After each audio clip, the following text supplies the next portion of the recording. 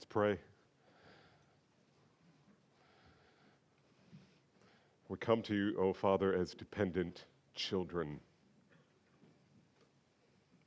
We have nothing to offer you but what you have given us, plus our sin. And so we ask you, Father, to do what you always do. You give and you give and you give again. And you have called us to receive what you give with delight, with gladness of heart, and with a desire to learn, but not just to learn words and concepts and truths, but that we would learn Christ and become like Him because of our time thinking about His words and His teaching and His person. And we need your help, O Lord. Protect us from error, I pray. Correct us where we need to be corrected. Instruct us where we need to be instructed. Delight us with it all for the sake of your great name. For we pray it in our Savior's name, Jesus, the Christ, Son of the living God. Amen and amen. Well, as I mentioned last week, the elders have asked me to repeat a study that I've done that we've entitled God's Most Precious Possession. It's a study on the church that may take us up to 7 weeks to complete. We've got one down, right? So 6 more, maybe.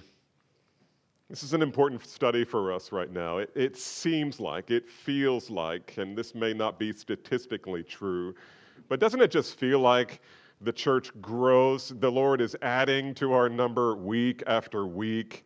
I mean, how many of you, be honest, raise your hand, and if you have greeted someone and asked them if this was their first time at Calvary and they said, no, we've been here for months, or no, we became a member like last year. Raise your hand if that's happened, yeah. So many of us. And the elders are very much appreciative to the Lord, thankful to the Lord for the growth, but it worries us as well. Because not only are there more people to shepherd, but this church as a whole, it's just so important that we don't slip away from the foundations that were laid early on. And this is one of them that got laid pretty early on that is so important to Calvary Bible Church. We have to understand the doctrine of the church. And it's not going to sound like you're hearing a systematic theology. This is a topical study overall, but we're going from text to text, expositing these scriptures so that we come away with an understanding of the church the way God wants us to understand the church. If you have a heart that loves Jesus Christ, and if by God's grace I present this in an engaging manner, you will not be bored by this study. I hope you'll leave here talking about it, maybe pushing back a little bit so we can learn together. In any case, it's important for us to relay these foundation stones because there are so many people who are new. And we welcome you, those of you who are new, not just in this room, but down the hall. We know you're down there, and the Lord bless you for being down there. It gives us more room down here, and we love the fact that God has brought you here. And we want you to learn these things. So let me just speak to those of you who are down in Fellowship Hall. Just because you're down there and I really can't see you, there's the true confession. It doesn't mean that in some way you get allowance to disengage. Don't do it. Focus, think, be careful about how you hear God's truth. And the Lord will bless us and strengthen us as a church. Now, last week I introduced the topic of the church through a brief study of Ephesians chapter 1. And granted, it was kind of a flyover, a jet tour of Ephesians 1, because we were looking specifically at what God wants us to know about His love for the church, both in eternity and in the present, and His love for the church in the future. This morning, the text that we'll be studying is Matthew chapter 16. If you don't have your Bible open there yet, please open your Bible. If you don't have a Bible, there's one in the pew rack ahead of you, and just grab a Bible and open with me to Matthew 16. beginning with verse 13. Now, I'm compelled to turn to this passage this morning for two reasons. First, because it is a text that has been blatantly misappropriated by the Roman Catholic Church. Now, we don't talk about Roman Catholicism very much as an evangelical community in this nation. In fact, by and large, Catholicism is just thought of as Christianity. Let me just ask you two questions. Can I just ask you two questions? How many of you, this is another, we don't do this very often, but here I am, second time in this sermon asking you to raise your hand. How many of you would consider yourself Protestant? Raise your hand. That's good. Most of you. And those of you down the hall, I hope you raised your hands. If you are a Protestant, let me ask you another question. You don't have to answer. If you're a Protestant, what are you protesting? What are you protesting? How many of you would consider yourself evangelical? Raise your hand. If you are an evangelical, that word means gospel. If you are an evangelical, what is your gospel? And what does it have to do with being Protestant? The answer to this question is this. What we are protesting as Protestants is the Roman Catholic view of the gospel. Hence, we call ourselves evangelical and Protestant. The Roman Catholic Church gets it wrong, and because they get that wrong, beloved, they are not Christian. They're Christian-esque, they're Christian sorta, but if the gospel is wrong, everything is externals. It's externalism. And I know that that's not popular, and I've had a couple of people over the years say to some of our folks, why does your pastor hate Roman Catholics? Listen, I love Roman Catholics. They're so close to the gospel. They're so close to salvation. If we would just be more faithful in being evangelical, understanding that just because they say they're Catholic doesn't mean they're Christian, maybe more of them would be here. And some of you are, many of you former Roman Catholics are here. And we praise God for the work He's done in your lives and in ours. But the Roman Catholic interpretation of this passage, Matthew 16, has caused monumental confusion around the world regarding Jesus' teaching about the church. And secondly, I am compelled to preach from this text because, properly understood, it delivers powerful encouragement for the church to remain faithful to its calling regardless of the world's opinion or mistreatment of Christian people. We are called to be faithful, and I believe this text was designed to help the apostles remain faithful, and through them that we would be strengthened in faithfulness as well. Since the very beginning, there have been many forces determined to destroy the church. For example, Herod didn't know he was trying to destroy the church, but he was, as he attempted to destroy the church before it even began by killing all the babies in Bethlehem, the town of Jesus' birth. And we know that behind that wicked ruler was another wicked ruler, Satan himself. The Jews attempted to purge Israel of Christianity, first by killing Jesus and then Stephen. And in Acts chapter 9, we find Paul on the road to Damascus to arrest and execute followers of Christ. He was hell-bent to stamp out any remnant of Christianity. It said the rage of Emperor Nero was so fierce against the Christians that many might see cities full of bodies, the old lying with the young, women as well as men cast out into the open streets because they were Christian. In England, no other king or queen spilled as much blood in the time of peace as did Mary Tudor, Queen of England. You will know her infamously as Bloody Mary. For 4 years, she hung, beheaded, imprisoned anyone that she considered to be a threat to her authority, especially a religious threat. She was Roman Catholic. When her reign of terror was finally ended, England lost over 300 of their Protestant pastors, dissenting pastors. In 1900, the Empress of China gave orders to exterminate the Christian religion. The result was hundreds of believers being brutally executed, and you know what's happening in China today. In 1915, Turkish authorities became alarmed at the number of Armenian Christians in their country, and so they launched a campaign to get rid of them all. As a result, are you ready? 600,000. 600,000 men, women, and children were killed. In 1920, Joseph Stalin wrote these words, "There can be nothing more abominable than religion." And then he set out to eradicate it from the Soviet Union, and 60 million people lost their lives. Today, the persecution continues around the world.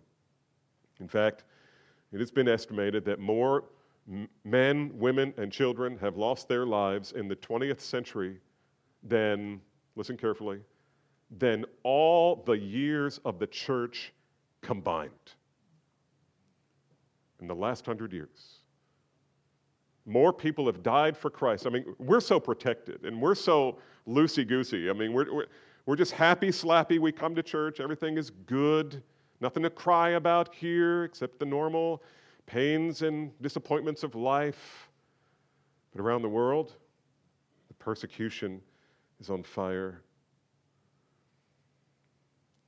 The church has always been under assault by hostile external forces. Today, however, the church is also in danger of internal forces, and I think this is the greater threat for us, at least now. Christian leaders who sincerely believe that the ineffectiveness of the church's gospel mission in our country is owing to the fact that we've lost our relevancy in the world. The world just doesn't think that we are relevant. And therefore, the church must reinvent herself, they say, or face virtual oblivion. The result of this kind of thinking has been a constant quest for the magic mixture of spiritual wisdom, emotional stimulation, affirming community, art, music, and coffee that will make a church relevant and attractive to the lost. And all of this is evidenced by the many religious fads that have blown through American evangelicalism over the past several decades. These include the church growth movement, the house church movement, the seeker-sensitive movement, the emergent church movement, and the list just goes on and on. Who knows what's next? And I want to submit to you this morning, however, that the church, listen carefully, the church is not, patently not, in danger of slipping into oblivion. Let me say it again. The church is not in danger of slipping into oblivion. And that's true not because we do everything right. I mean, we do a lot wrong. I mean, the church in America is really messed up a lot. But the church of Jesus Christ, both here in America and around the world, is nowhere near slipping into oblivion, and listen carefully, it never will. It never will. Any church that is committed to the basics of biblical preaching, fervent prayer, evangelism, the administration of the Lord's Supper and baptism, and the practice of church discipline will always be relevant in God's great plan of redemption, no matter how big or how small. The real danger is not that the church might be perceived as irrelevant to the world, but in the end, after all of our chasing after the wind, spiritually speaking, we find ourselves irrelevant to God. Our text for this morning offers a powerful antidote to the fear that the church might fail in her mission. Here, Jesus lays out his promise regarding the future of the church. The question is, how can we be sure that the mission of the church will not fail? Well, Our confidence is grounded in the teaching of Jesus Christ, who taught us these things. Number one, he taught us about the secure foundation of the church. He taught us the centrality of the church, the certainty of the church, that is. Number three, he's taught us about the preciousness of the church. Fourthly, the invincibility of the church. And then finally, not that we couldn't add more, but in the text we're looking at, finally, the authority of the church. Now, this is going to take me more than 1 week. You're surprised by that, right? I think this week and next week will be enough, but we're going to cover these 5 things. Now, once again, all of that was introduction. Let's go to the Word. So stand with me. If you would, open your Bible to Matthew chapter 16. We're going to read a short portion of this. Matthew 16, beginning with verse 13. Now, when Jesus came to the district of Caesarea Philippi, he asked his disciples, "Who do people say that the Son of Man is?" And they said to him, "Some say John the Baptist, others say Elijah, and others Jeremiah or one of the prophets." And he said to them, "But who do you say that I am?" Simon replied, Simon is Peter, by the way. Simon replied, "You are the Christ, the Son of the living God."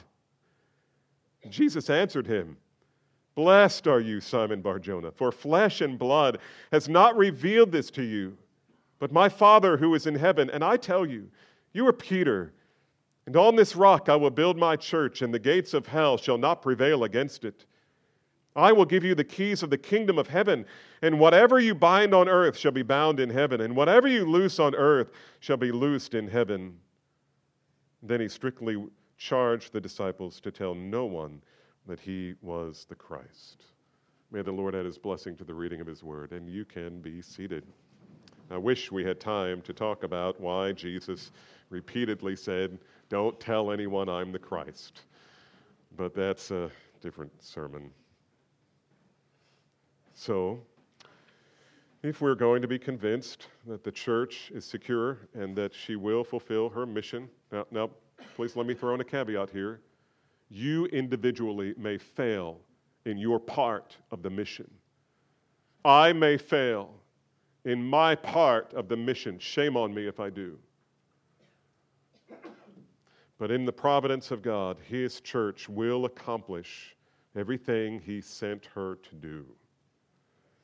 And if he doesn't use me, he'd be happy to use someone other than me to accomplish what I'm supposed to accomplish. But let's talk about the foundation of the church. Let's begin by observing the content of this passage.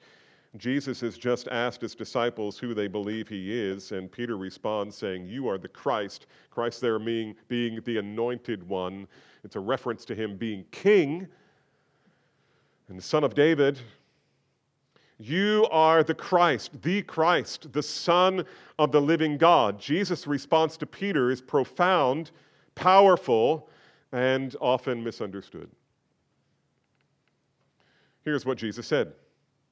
"You are Peter, and upon this rock I will build my church." Now, this statement forms the object of a major disagreement between Roman Catholic teaching and Protestant evangelical teaching. Roman Catholics, the Roman Catholic authorities, their traditions, and the Pope say that this verse shows that the church was built on Peter as the first pope. It forms the ground of what is known as papal succession, that there would be Peter and then someone after him to be pope, and someone after him to be pope, and someone after him to be pope in successive order. And it makes the Pope the very heart and soul of divine authority on earth. The final court of appeals in the Roman Catholic system is at the throne of the Pope. Protestants, however, see this statement as a play on words. In the Greek, it comes across as a pun. The name Peter means little stone. Contrast that with upon this rock. The rock here is a word that means large stone. And the rock that Jesus is speaking of, many say, refers to Peter's confession rather than to Peter himself. They would paraphrase the meaning like this: Peter, you are a little stone, but I will build my church on the solid rock, the great big boulder of the truth that you have just confessed, namely, that I am the Christ, the Son of the living God. The whole church will be built on that. Many also rightly point out that the Scriptures clearly teach that Jesus himself is the head of the church, Ephesians 5:23 and Colossians 1:18. And nothing in the Bible speaks of a single earthly leader who should head the church in Christ's place.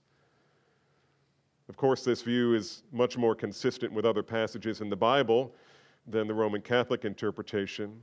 And certainly, Jesus was not making Peter any kind of pope, nor was he establishing a line of papal succession. But neither is it clear from the text that Jesus was making Peter out to be a small stone. Probably the more natural interpretation, and I could go with either one of these, I think, as you'll see, even with this one, we end up in the same place as evangelicals. The more natural interpretation, I think, is that the words here, the word is simply that Jesus' words tell us that he was simply addressing Peter, however poetically, as the leader and representative of the 12. The New Testament, after all, does say that the church is built upon the foundation of the apostles and the prophets, Christ Jesus himself being the cornerstone, Ephesians 2:20. And so there is a legitimate sense in which Peter and all of the apostles constituted the foundation on which the church would be built. In other words, the church of Jesus Christ, the church that Jesus is building, is being constructed upon, and this is very important, so be careful here. The church that Jesus is building, the foundation upon which he is building it, is the teaching and the ministry of the apostles. Acts 2:42 tells us that after the extraordinary events of Pentecost, the church experienced phenomenal growth very quickly. And the focus of the new believers as they met in each other's home was they devoted themselves to what, class? The apostles' teaching. And verse 47 of that same chapter tells us, the Lord was adding to their number day after day those who were being saved. And then throughout the remainder of the account of the book of Acts, the apostles' teaching constitutes the foundation upon which every congregation is built.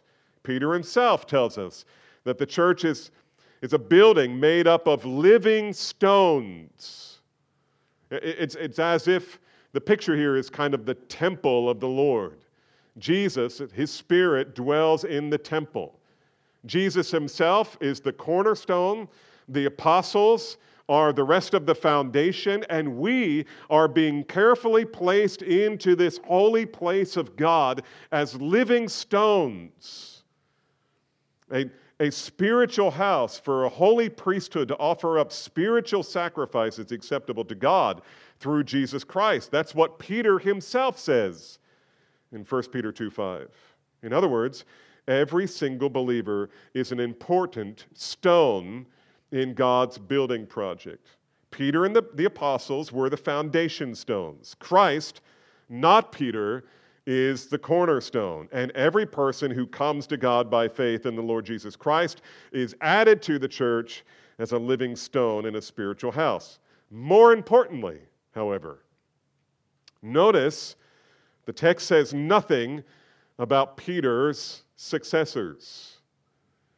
It says nothing about Peter's infallibility. It says nothing about his exclusive authority. And to the contrary, consider this. The Catholic Church's interpretation of this passage presents all kinds of problems. For example, what we learn about Peter in the New Testament is this. Here's a brief rundown of the Apostle Peter. Peter is the first disciple Jesus calls to himself.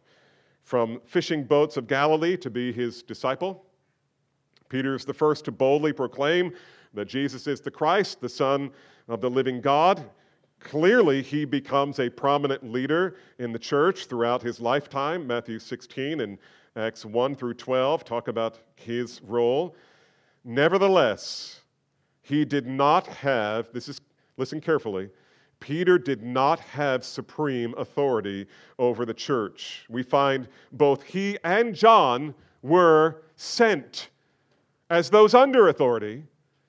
They were sent to Antioch from Jerusalem to check out what the new believers were doing, what that new church was doing. Not Antioch, but Samaria.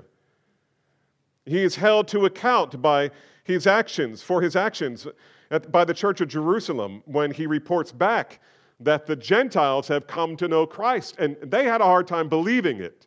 And Peter was kind of apologetic. Don't blame me. I didn't make them.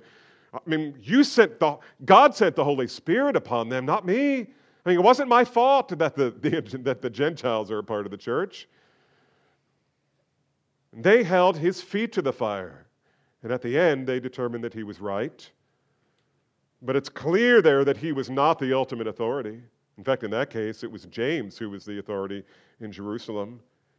In Galatians 2, you remember, Peter is rebuked by Paul publicly because his actions were causing division in the church and confusion about the gospel. I mean, that's a sobering passage. When you see the Apostle Paul publicly going after Peter for causing confusion about the gospel. This is a man who, was he in authority? Yes, he was in authority, but he was under authority. And here in this passage that we're studying this morning, just a few verses down, here's the kicker. Jesus calls Peter, what? Satan. Get thee behind me, Satan. So there's no biblical precedent for making Peter out to be pope over the church. The most we can say about Peter is that he was the first among equals. I mean, that's a privileged position. He was the first among equals, and on the foundation of such men, Jesus was building his church. And that, I believe, is the important point of this passage. This is the foundation of the church. Jesus himself is the cornerstone.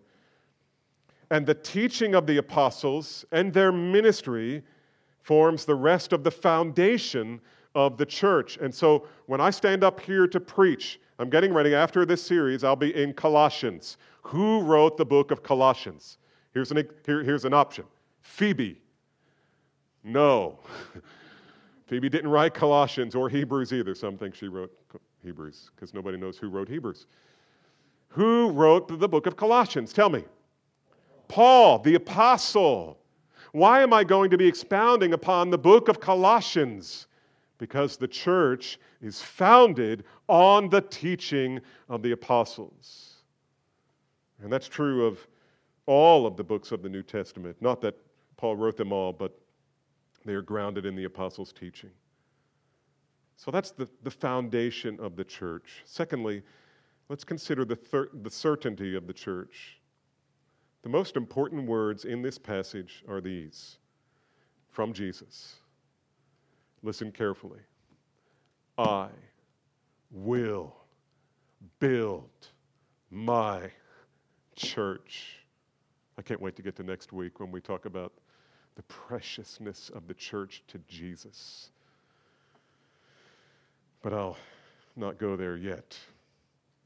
Everything else that is said here either points toward or springs from this declaration. I will build my church.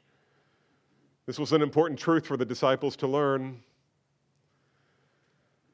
especially at this point in their ministry. I mean, consider this. I love this. When I read about this, even as I was reading over this sermon again yesterday, I was so helped, so encouraged by this. You see, the disciples had been with Jesus for 2.5 years by the time they come to Matthew 16. And things had not played out as they had anticipated. It wasn't going well.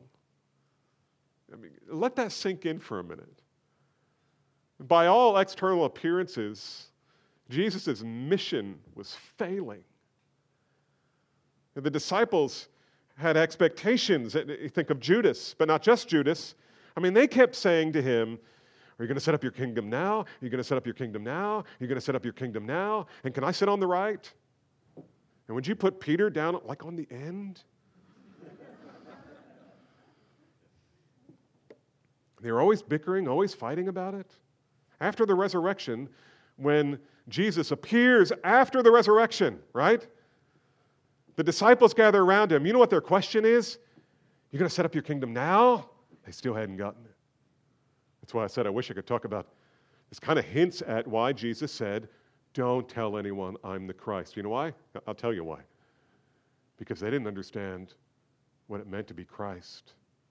They were going to be preaching a false Christ. They had expected Jesus to smash the Roman Empire and the false religious leaders. They expected him to set up his kingdom on earth. And it wasn't happening. And he wasn't letting it happen. You remember at the Sea of Galilee when he fed all of those people and Jesus said, all right, disciples, get in the boat. And they were saying, we want you to be king, we want you to be king, we want you to be king. And he's telling his disciples, quickly, men, get into the boat, and I'll catch up with you later. But I think he was fearful that the disciples would be on the side of the crowds. Get into the boat. He wasn't letting their expectations be fulfilled. Rather, all that seemed to have happened was, really the only thing that had been accomplished was the making of some very serious enemies. The Jews were out to kill him. Herod was hoping to get his hands on him. The crowds had been sorely disappointed because he wasn't going to use his power to topple Rome. Jesus' own family thought he was crazy, his brothers and sisters. It seems all they succeeded in doing for these past 2.5 years was to disenfranchise themselves from everyone in Israel. It just wasn't working out. This was not going the way they had expected. And this is an important point for us as an American church. Just because more people are not coming to Christ at this moment in time does not mean that the gospel is somehow failing or that the church is doing something wrong and should change or reinvent. Seems to be the term that's often used. We don't need to reinvent ourselves. The message that I want you to hear this morning is no matter what the world thinks of us, we are to be faithful. To be faithful with the gospel. Your job is to leave here and take the gospel with you and share it with people. Are you nervous about that? Some of you say, no, let me at them. Can't wait until Friday night when we go back downtown. You know what? There are very few of you who are like that. There are a few of you, praise God. Some of you like to stand up on a soapbox and preach down there. And praise God for that, you know. I was sitting on the airplane coming home this week, and this lady was sitting next to me, and she was very engaging. And I thought, okay, this might be an opportunity to share the gospel, but kind of makes me nervous. I can do it, but if she gets mad at me on the plane, it could be really, I don't know, bad things could happen. You know, you envision the plane crashing, boom, right? This is where your mind goes. At least mine. You know, what bad thing could happen? And you know what? I started in, and I said, you mind if I ask you? By then she knew I was a pastor, and I said, you mind if I ask you a question? And she said, no, go ahead. I said, it's a pastor question. Are you sure? And she said, yeah, I'm fine with that. And I asked her if she were to die today and God were to say, why should I let you into my heaven? What would you say to him? And what do you think she said? She said what everybody says. I'm good enough. She said that in her own way, but I'm good enough. And I said to her, you know what? That's what everybody says. Every time I ask somebody that, that's what they say. You know, 30 years ago, if you would ask me that question, I would have answered just like you. But I learned some things from the Bible about God's view on who gets into heaven and who doesn't. Would you be interested in hearing some of that? And she said, sure.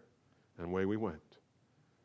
And by the time we landed, she had promised me that she would find her Bible, wherever it may be hidden, and start reading John. And I led her through the first few verses. And who knows? But you know what? Everybody gets nervous when you share the gospel. You don't want to be rejected. But here's the thing. Jesus was rejected. Are you willing to follow the rejection of Christ? Are you willing to participate in the shame of Christ? So it was just at this moment that Jesus made his promise, right when the disciples thought all was lost. This is going badly. And Jesus says, men, I will build my church. I will build my church. Jesus' men needed to know this plan was right on schedule. Nothing was lost. Things were moving along according to God's sovereign providential plan, and nothing was going to inhibit it. It should be instructive for us, beloved.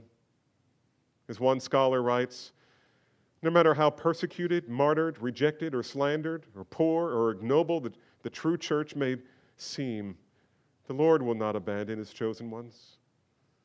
When the people of God seem weakest, look again. Jesus is still building his church. The original plan is still in operation. Modern times are no threat to his sovereign purposes. The circumstances of our troubled world do not alter his design. And no matter how corrupt and worldly the visible church has been or may become, Jesus Christ is still building his church. And he is building it on the original sure foundation of apostolic teaching and ministry. In the last 25 years, there have been a number of occasions when we've had people come through and chide us somewhat. They say things like, you could build this church a lot faster if you just painted the walls and ceiling black and brought in some high-tech special effects lighting and a fog machine, maybe. Or maybe establish a more modern worship band, or, your church could really go to the next level if you preach shorter sermons. I still have time on this one. If you preach shorter sermons and if you didn't seem so black and white all the time. Or I think it would be no time at all before you outgrew these buildings if you would just quit singing those old hymns and become a little more culturally relevant in how you dress.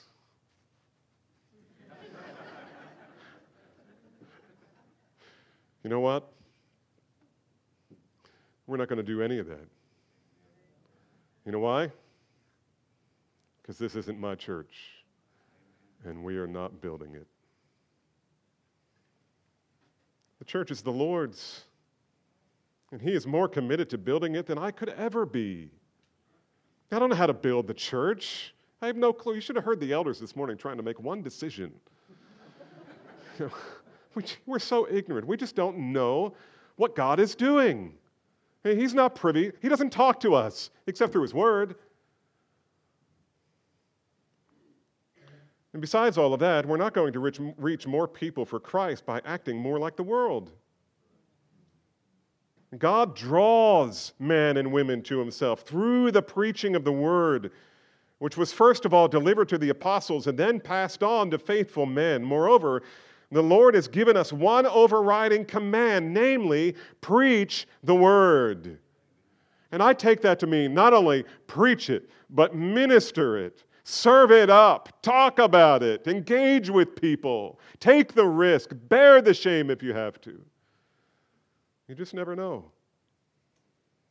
And we do know what God has required of us. God has not called pastors of churches to be novel. He's called us to be faithful. And the measure of the church is not its size. The measure of the church is its depth of love for Christ and for one another, and even for unbelievers who we strongly disagree with, but whom God has put a love in our hearts for them. It's not about how many people we have showing up on Sunday, but about how well those who do show up know God and love His Son and obey His Word. That's the true measure of a mature Christian. That's a true measure of a mature church. We don't measure the church by how many unbelievers or nominal believers like us. At the end of his life, consider this. If that was Paul's perspective, let's make the church something that people like. At the end of his life in ministry, Paul wrote these words to Timothy. All who are in Asia turned away from me. I mean, and not just unbelievers, but his own friends. 2 Timothy 1:15. And chapter 4, he says, at my first defense, no one supported me. All, what's the next word? Deserted me. Nobody wanted to be near Paul. Nobody wanted to be near him. He's dangerous. Being near Paul could mean being arrested. Just as it did with Jesus, who, by the way, was abandoned by all of his. Did their lack of acceptability to the culture compel them to reinvent their message and ministry? No, they just kept preaching the Word. They just kept ministering the Word. They just kept taking risks for the sake of the gospel and calling every man everywhere to repent and believe the truth. And today around the world, it's estimated that more people are coming to genuine saving faith and the knowledge of Jesus Christ than ever before in history. I don't know if that's true. Maybe. I wouldn't doubt that the Lord may be doing that all over the place. We've been to Uganda. We've seen how many people come to Christ through the ministry of SOS. It's astounding. And all they're doing is ministering the Word. I mean, the SOS, right? You know what SOS stands for? Sufficiency of Scripture. That's what they named their ministry, Shannon Hurley and the team. But you know where it's primarily happening? Not in countries like America, where Christians are the most prosperous, trendy, and self-assured, but in countries where Christians are the most, what's the next word? Persecuted. You know what? We see ourselves as the center of the circle of the church in modern times. You know what? We are so far on the fringe. We are so ineffective. And it's not because we haven't figured out the right recipe to get people to like the gospel. Rather, it's because we're not even talking about the gospel. We don't love the gospel. And dare I say, we may not love Jesus. We love our comforts. We love our provisions. And why don't we pray? We view prayer as pushing the button to our divine butler, asking for more comforts to come down, to make our lives a little smoother and healthier and happier. Whereas in so many countries around the world, think of China right now, when they cry out to God, it's save us, help us, save us. You see, faithful churches are not in danger of becoming obsolete. Jesus said, not even the gates of Hades, we'll talk about that next week, not even the gates of Hades can thwart its progress. And we have the privilege of being a very small part of God's enormous plan of redemption through the church. And all I can say, Calvary Bible Church, is may we be found faithful in the ministry of His Word and letting your light so shine before men that they may see your good works and glorify your Father in the day He visits us. But the commission is not, go therefore and be nice.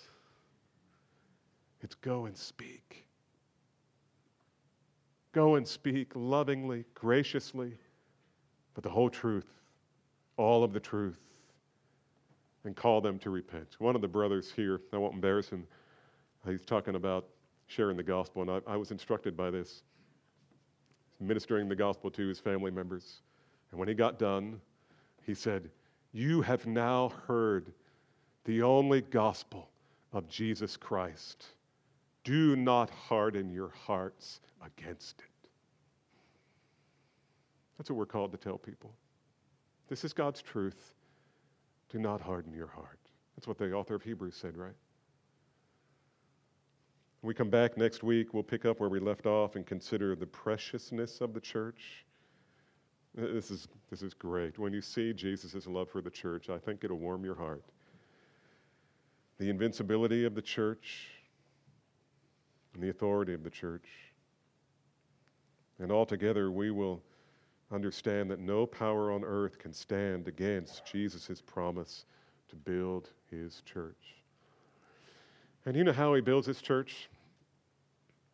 He builds it as one person. He either stands up like this and preaches the gospel. You know, Greg Laurie was just preaching the gospel to like hundreds of thousands of people. Here, we may have 300 people here in these two rooms today. You may have 2 or 3 little ones. Some of you have 15. No, not really.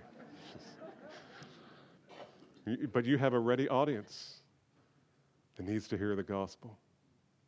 Some of you work in places where it's risky to talk about the gospel. And God would have you look for opportunities to proclaim it graciously, carefully, and call all men everywhere to repent. But here's the thing. I suspect there are some in this room who are hearing what I'm saying, and you know right now you're not a part of what God is doing. You are not a part of his church. And I'm not talking about Calvary Bible Church. I'm talking about his household. He is not your father, and you are not his child because you have not bowed the knee to him. You have not bowed the knee saying something like, "God, be merciful to me, the sinner. Cleanse me with hyssop and I will be clean. Wash me and I will be whiter than snow. Oh God, the only thing I have to offer you is my sin." You know what Jesus says? One of his first statements in his first sermons was this: "Blessed are the poor in spirit." You know what that means?